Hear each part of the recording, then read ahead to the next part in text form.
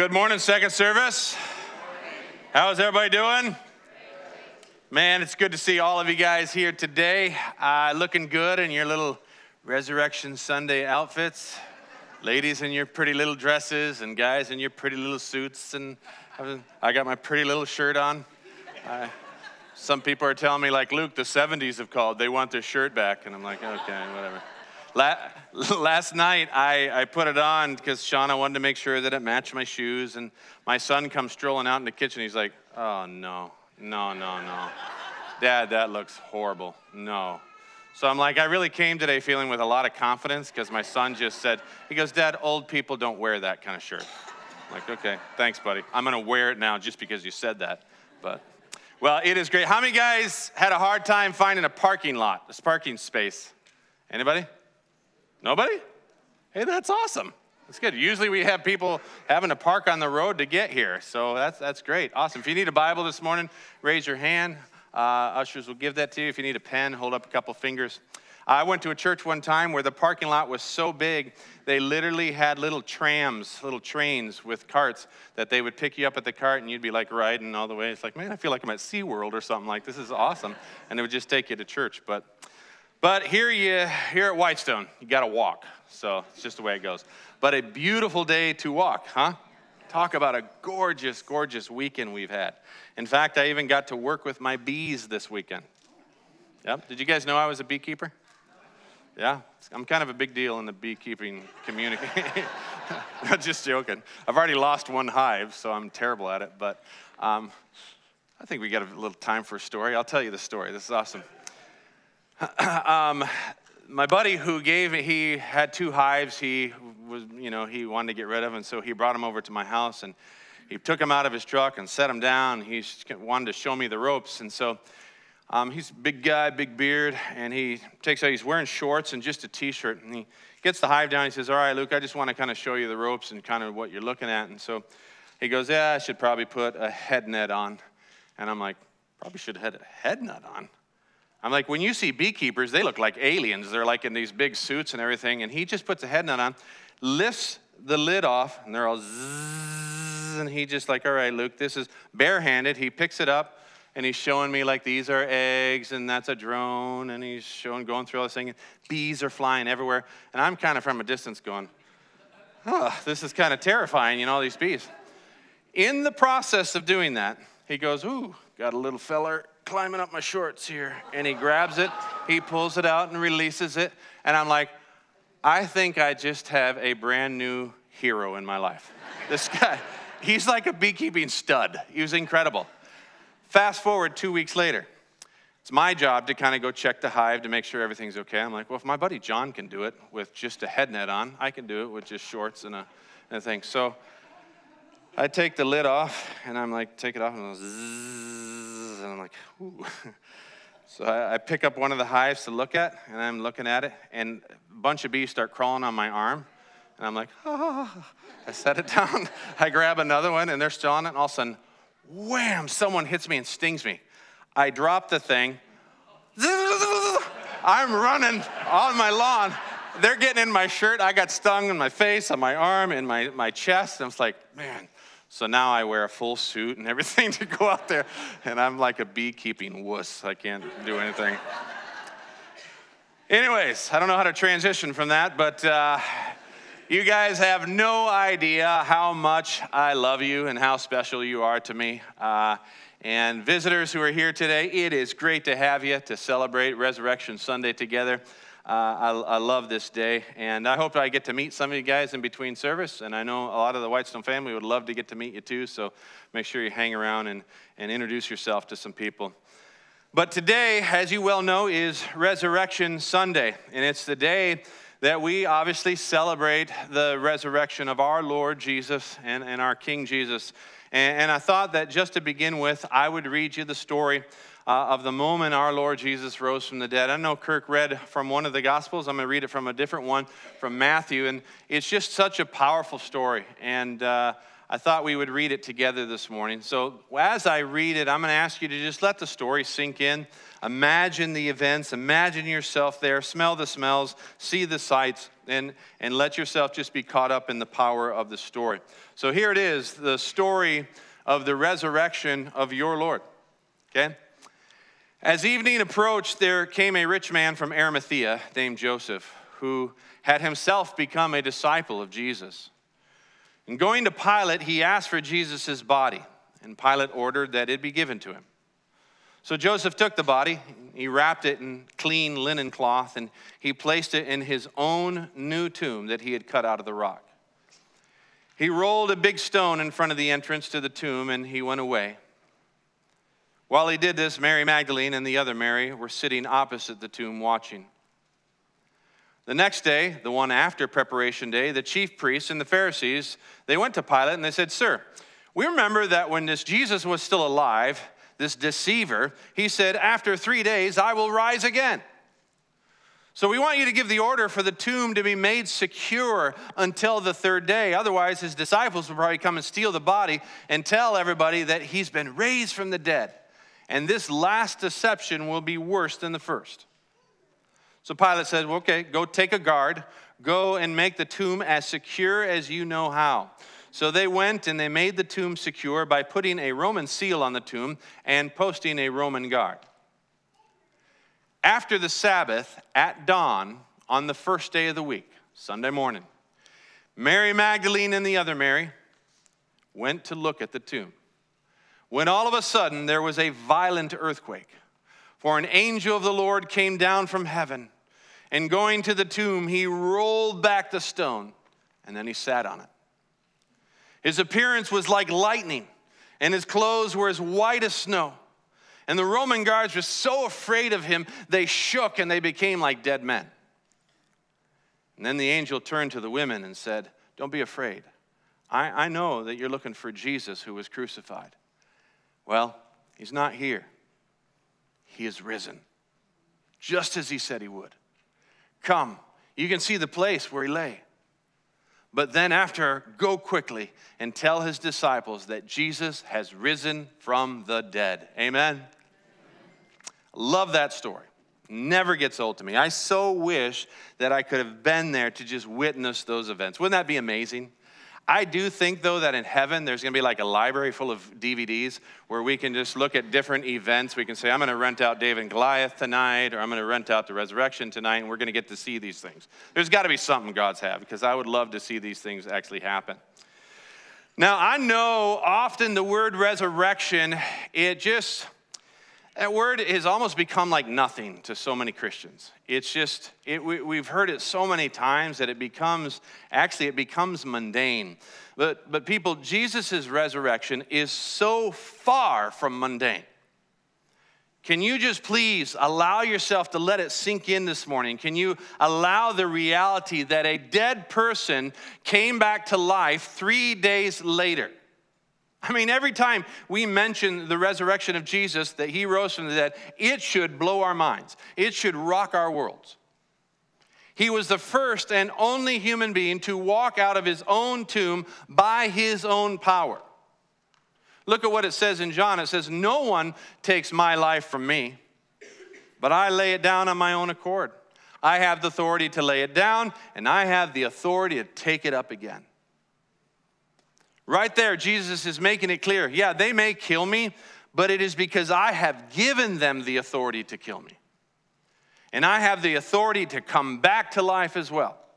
Isn't that awesome? I mean, I'm sorry, I've met no other person who could tell me that except for Jesus. That is pretty amazing.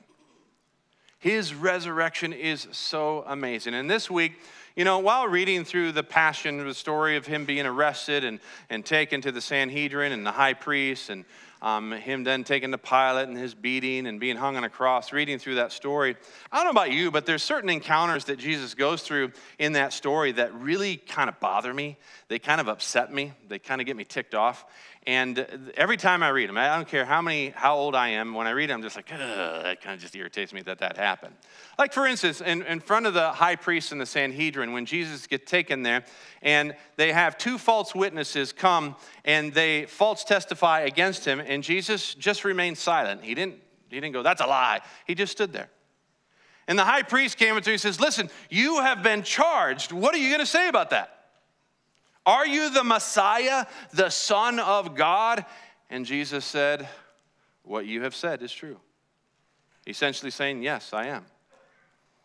And then the high priest stepped back and went, ripped his clothes. He's like, blasphemy, blasphemy. This man deserves death. And when I read that, I'm just like, you fool. Don't you know that you are talking to the high priest? The absolute highest high priest, the Son of God? You have no idea what you're doing or what you're saying. And then they blindfold him, and they spit in his face, and they struck him with their fists. And they beat him, and others would come up to him and slap him and say, hey, prophesy to us, Jesus, Messiah. Who hit you? You can tell us. That encounter bothers me. Like, how dare you treat my Lord that way? It'd be the part of the movie, where the enemies are all encircled around a guy, and all of a sudden the superpower guy goes, whoosh, and they all just fly against the wall and slam to the ground. That's what you want Jesus to do. But he doesn't. He just stands there like a sheep going to the slaughter. The other encounter is when he stood before Pilate, and Pilate is asking him, he says, are you the king of the Jews? And Jesus is like, is that you asking me the question, or does somebody else tell you that? And Pilate's like, dude, I'm not a Jew. Okay? It was your people who handed you over to me. So what have you done? And Jesus says, listen, the reason that I was born and came into this world is to testify to the truth. And everyone on the side of truth, they listen to me. And Pilate was like, okay, what is truth anyways? And he just walks out of the room. And I read that part of the story, and I'm like, you fool. You're talking to the one who is truth. You're talking to the one who is the way, the truth, and the life. And you're walking away from him. You're crazy. Do you even know what you're doing? That encounter always bothers me. There's other encounters, but the last one I want to talk about is when the soldiers at the cross, and Scripture tells us that they hurled insults at him, they made fun of him. And as Jesus hangs there naked on a Roman cross, soldiers mocked him, and then they decided to cast lots. They're like, hey, let's take his clothing. Let's cast lots, and let's see who gets his clothing. So I can imagine this group of soldiers there laughing and having a good time and rolling, I don't know what to do with lots. They would cast it and be like, hey, Doug got the outside cloak. That's awesome. Good job, Doug. All right, let's see who gets the sandals. And they were all, Tommy got the sandals. All right, let's go for the last one. And then they're just having fun. Well, all the while, a few feet away from them is the creator of the universe hanging on the cross. If only they knew. They're disrespecting him, they're making fun of him, they're laughing at him, they're taunting him, and here he was, their creator. Now, I mention all these encounters because if you and I happen to be in Jesus' shoes, okay, just imagine, I know it's hard to, but imagine, let's say that you and I went through what Jesus did. We went through each one of these encounters, and then we were crucified and we died on a cross. And then we were buried, and 3 days later, we came out of the tomb. We rose to life again. Be honest, who would be the first people you would show up on their doorstep to show yourself to be risen from the dead? I don't know about you, but I would show up in the middle of that Sanhedrin in front of the high priest, and I'd be like, got any words for me now, big dog? I'd turn to the temple guard and says, you want to give me a slap now? I mean, I would just want to rub their faces in the dirt. And next I would go to Pilate, and I'd say, hey, bro, remember me? Want to finish up that little talk on truth that we had the other day? I'd make sure that he had no power compared to me. I would then go to the soldiers, and I'd walk into their barracks and say, hey, tough guys, can I get my clothes back? You see, I'd want to flaunt my resurrection. I'd want to rub people's noses in it, and I would enjoy doing it. But that wasn't Jesus' focus. That wasn't what he did. That wasn't his mission. Jesus wasn't playing the world's kind of games. He wasn't into silly retaliation tactics. No, Jesus' focus was to conquer the unseen kingdom of darkness and to claim all authority in heaven and on earth. And he came to entrust his kingdom into the hands of some straggled, confused, timid followers who would go forth in resurrection power to extend his kingdom into every nation, every tribe, every tongue, everywhere. Amen? And that's exactly what he did. And his resurrection was crucial. It was a very crucial piece that needed to be accomplished for them to do so. And today I want to look at some of those things that his resurrection accomplished. These are things that many of us have never thought through, we never even knew, or we don't ponder them. And I want us to take time to ponder them this morning because the resurrection is powerful. The resurrection was crucial for his disciples back then, and it's just as crucial for us today. And hopefully this will greatly encourage you. First thing that Jesus did by raising from the dead. By the way, is it raising from the dead or rising from the dead? Yes. Thanks for your help. They're both right? Guess none of us were good in English, but we'll just say raising. First thing that Jesus did by raising from the dead is that he once for all settled the argument that he was the Son of God. He settled it. You know, guys, I've done a lot of funerals. I've been around a lot of death. I've seen a lot of dead bodies.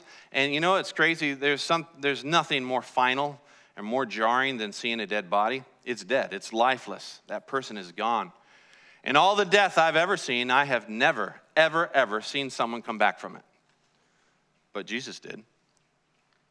Jesus' dead body suddenly began to course with blood again, and his heart began to beat again, and he began to breathe, and he got up from that rock slab, and he walked out of his own tomb by his own power. Talk about proving to the world that he was the Son of God. And not only that, he prophesied it. He said he was going to do that. He said, destroy this temple, and I will raise it again in 3 days. He was talking about himself. Take this body out, destroy this body, and I'll raise it back up. Now, it's one thing to prophesy something. It's a whole nother thing to actually fulfill your own prophecy. Talk is cheap, but he fulfilled it. Guys, if he hadn't risen from the dead, he would have been declared a liar. But he did raise from the dead, and by doing that, no one can contradict the fact that he is the Son of God. He proved it. His raising from the dead proves that he's Lord of all. He's sovereign over all. He's King of kings. He is Lord of lords. And the resurrection proves that. Our Lord conquered death.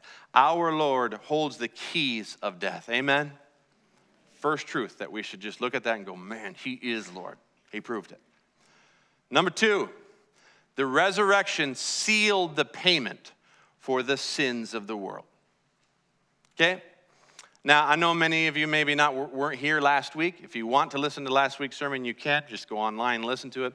But we talked about everything that the cross accomplished. So removing our sin and guilt, removing God's wrath, removing our alienation from God, paying the ransom to set us free from the kingdom of darkness. Well, guess what? The resurrection makes all of those things possible. Now, you might be sitting here thinking, well, Luke, I thought you said that the cross made those things possible. I thought his death and his shed blood was what provided payment for sins. And you would be right. However, if he did not resurrect, his death would not mean anything. Anything. Like it says in 1 Corinthians, and if Christ has not been raised, our preaching is useless, and so is your faith. If Christ has not been raised, your faith is futile. You're still in your sins. If only for this life we have hope in Christ, man, we're of all people most to be pitied. If Jesus had not been raised from the dead, it would be silly. It would be just plain stupid that we're here today. It would be crazy that be a preacher. Why would I be a pastor if Jesus hadn't risen from the dead? Why would we ever pray if Jesus hadn't risen from the dead? If Christ had not risen from the dead, you and I would still be in our sins. What a horrible place that would be. We'd still be lost. We'd still be facing death. We'd still be facing judgment. We'd still be facing God's wrath. without his resurrection, I mean, honestly, it would have just been a good effort up by Jesus. Like, hey, good try, Jesus. A for effort. I mean, you made it all the way to the cross and you died. Good for you. But you didn't finish it. Well, he finished it. You see, Jesus not raising from the dead is like writing a check without money in the bank. It'll just bounce. Check is no good unless it can be cashed. Like verse 19 says, if Jesus had not risen from the dead, we would be people most pitied. I mean, the world would look at us and say, look at those Christians. Oh, man. Bless their little hearts. They're following a dead God. They're worshiping a dead God. I feel sorry for them. I really do. We'd be mocked. We'd be ridiculed. We'd be pitied. But listen to me. Look at this verse. Here's the truth. Let's all read it out loud together. You ready? But Christ has indeed been raised from the dead. Amen? We don't have to worry about Jesus not raising from the dead because he did. He did. And the resurrection of Christ proved that he was the Son of God, that he was the giver of all life, and that his work to pay for our sins through his death was sufficient. It was complete. The check was cashed. The work was finished. Your sins were not paid for until Christ rose from the dead and stepped out of that grave. And it was at that point your sins were wiped clean. And he did come out of that grave. Number 3, the resurrection made possible the imputation of his righteousness to us. Another fancy Christian word. Now, how many have heard of the word imputation? Okay? It's not to be confused with amputation. But if you know what amputation is, it will help you understand what imputation is, because they are the complete inverse. They are opposites to each other. So amputation means to take away or to take off or to remove. Imputation means to put in, to be given or ascribed. So here's the point, and hopefully you can take this on. This will hopefully make sense because it's huge.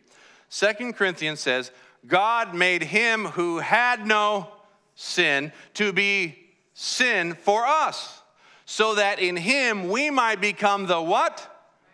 Righteousness of God. See that? God imputed our sins onto Jesus, and then in turn imputed Jesus' righteousness onto us. Did you know that the resurrection of Christ proved that Jesus was perfectly righteous? You ever thought about that? You see, the fact that Jesus rose from the dead, it proves that he was perfectly righteous. He was a perfect sacrifice.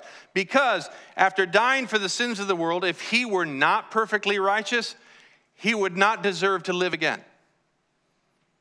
But because he was righteous, he rose from the dead and he imputed righteousness unto us. Okay? It is not only by his resurrection that righteousness can be, it is not only by the cross that the sins have been taken away, but it's also important to realize that by his resurrection, his righteousness has been placed on us. The good news Jesus came to give us doesn't just stop with taking away our sin, it ends with Jesus giving us his righteousness. And that is the good news of the resurrection. Plain and simple, you need to know that one. All right, number 4, the resurrection provided us a mediator between us and God. Now this is a big one. A mediator is someone who brings two parties together, okay? Remember last week we talked about reconciliation. Jesus reconciled us to God. In other words, he brought us together with God. Scripture describes Jesus as being a mediator. In Timothy it says, for there is one God and one mediator between God and mankind, the man Christ Jesus. If Jesus were dead, no reconciliation could happen. Just wouldn't happen. He couldn't bring us together. We'd be just left alone, separated from God, and we'd be hopeless. But because we have a mediator who is alive, we literally have access to the very throne room of God. In Hebrews it says, let us therefore come boldly to the throne of grace. Come with confidence to the throne of grace so that we can ask for help, ask for grace, ask for mercy in our times of need. Guys, we can come to God's throne himself because of Jesus. We don't have to pray through, have a mediator, have a high priest bring us to Jesus. We don't have to pray to Mary to get to God. We don't have to pray through other saints to get to God. We have Jesus, amen? Last thing I want to mention about Jesus' resurrection, and it ties in with the last one we talk about, but the resurrection allows us to have an interactive relationship with God himself. Think about that, with God himself. We get to know him. As we talk about a lot here, that's eternal life. Jesus came to this earth so that we could have eternal life. And eternal life is knowing God. This is a prayer Jesus was praying right before he was arrested. And look at what he says. Father, the hour has come. Glorify your Son, that your Son may glorify you. For you granted him authority over all people, that he might give eternal life to those you have given him. Now this is eternal life, that they what? Know you, the only true God and Jesus Christ. Jesus came to this earth so that we could get to know God, so we could have an interactive relationship with God. And the resurrection provides that. It ensures that. We couldn't get to know God if our mediator was dead. He needs to be alive. And Whitestone, he is. And Whitestone, we can get to know God. We can have a relationship with God, thanks to Jesus and the resurrection. Amen? Please don't let that truth be lost on you. Getting to know God and him knowing you is one of the most wonderful things we could ever experience. And all of these things depend on the bodily resurrection of Christ. Without the resurrection, none of these things would be possible. In fact, we wouldn't even be Christians. We wouldn't be followers of Jesus unless Christ rose from the dead. I want you to see this. Christianity is not just a religion filled with religious followers that follow some religious figure. No, the Christian faith, it rests on the resurrection. We have to have the resurrection. It is a key point in all of our faith. That's why we celebrate today. And that's why we should celebrate today, because it's worth celebrating, amen? I want to end with this morning. I know there may be some here today who you would say that you're not religious. You're not into religion. And you look around the world and you see all the damage that religion has caused, and you just want nothing to do with religion. But you're here today because maybe your mom made you come, or your wife made you come, or it's just tradition in your family to go to church on Easter and Christmas. And so you just come here today and you stand through all the songs, and you sit here and you gut through me droning on and on, talking, because you don't like religion.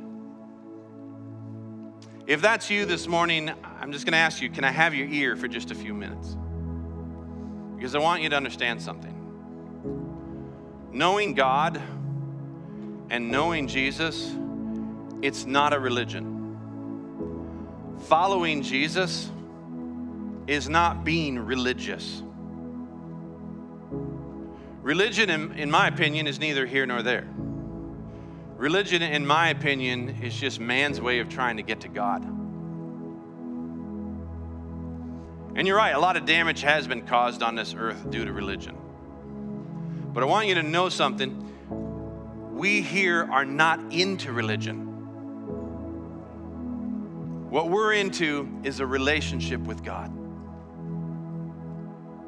And that's what God wants with you. He wants a relationship with you. He wants you to know him, to have an interactive relationship with him where you know him and he knows you. And guys, that is nowhere close to religion. It's a life. It's an eternal kind of life. It's a life from above that comes and it stands out from the rest of the world. And it starts by believing in Jesus. Let me tell you something this morning. If you are here today and you don't know Jesus, you are missing out on the single greatest relationship mankind has ever been offered. And I would encourage you to get to know him. Study about him. Learn about him. Learn what he taught. Learn what he did for you. Learn how he died for you. Learn how he rose again for you and what those things mean for you. Believe in him and follow him. Take his commands and put them into practice, and you're going to find that your life will begin to change in ways you never, ever imagined. He'll take your anxiety and he'll give you peace. He'll take your anger and he'll give you gentleness.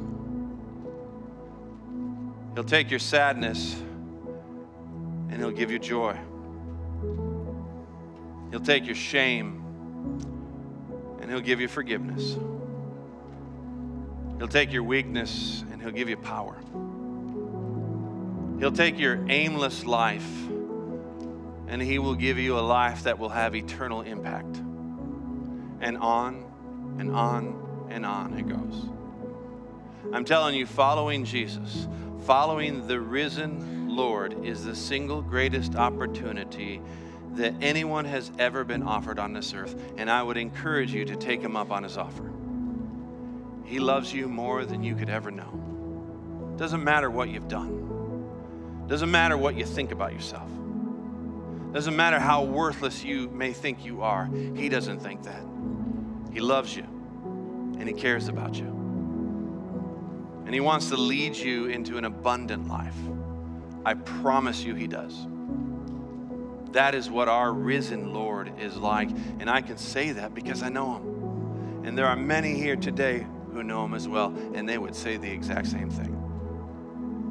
Let this resurrection day be the day where your life is given to Jesus and you let him transform you into the person that he desires you to be. Amen. Let me pray for you. Heavenly Father, I thank you for this day. I thank you for the celebration that we have today in the raising of your Son.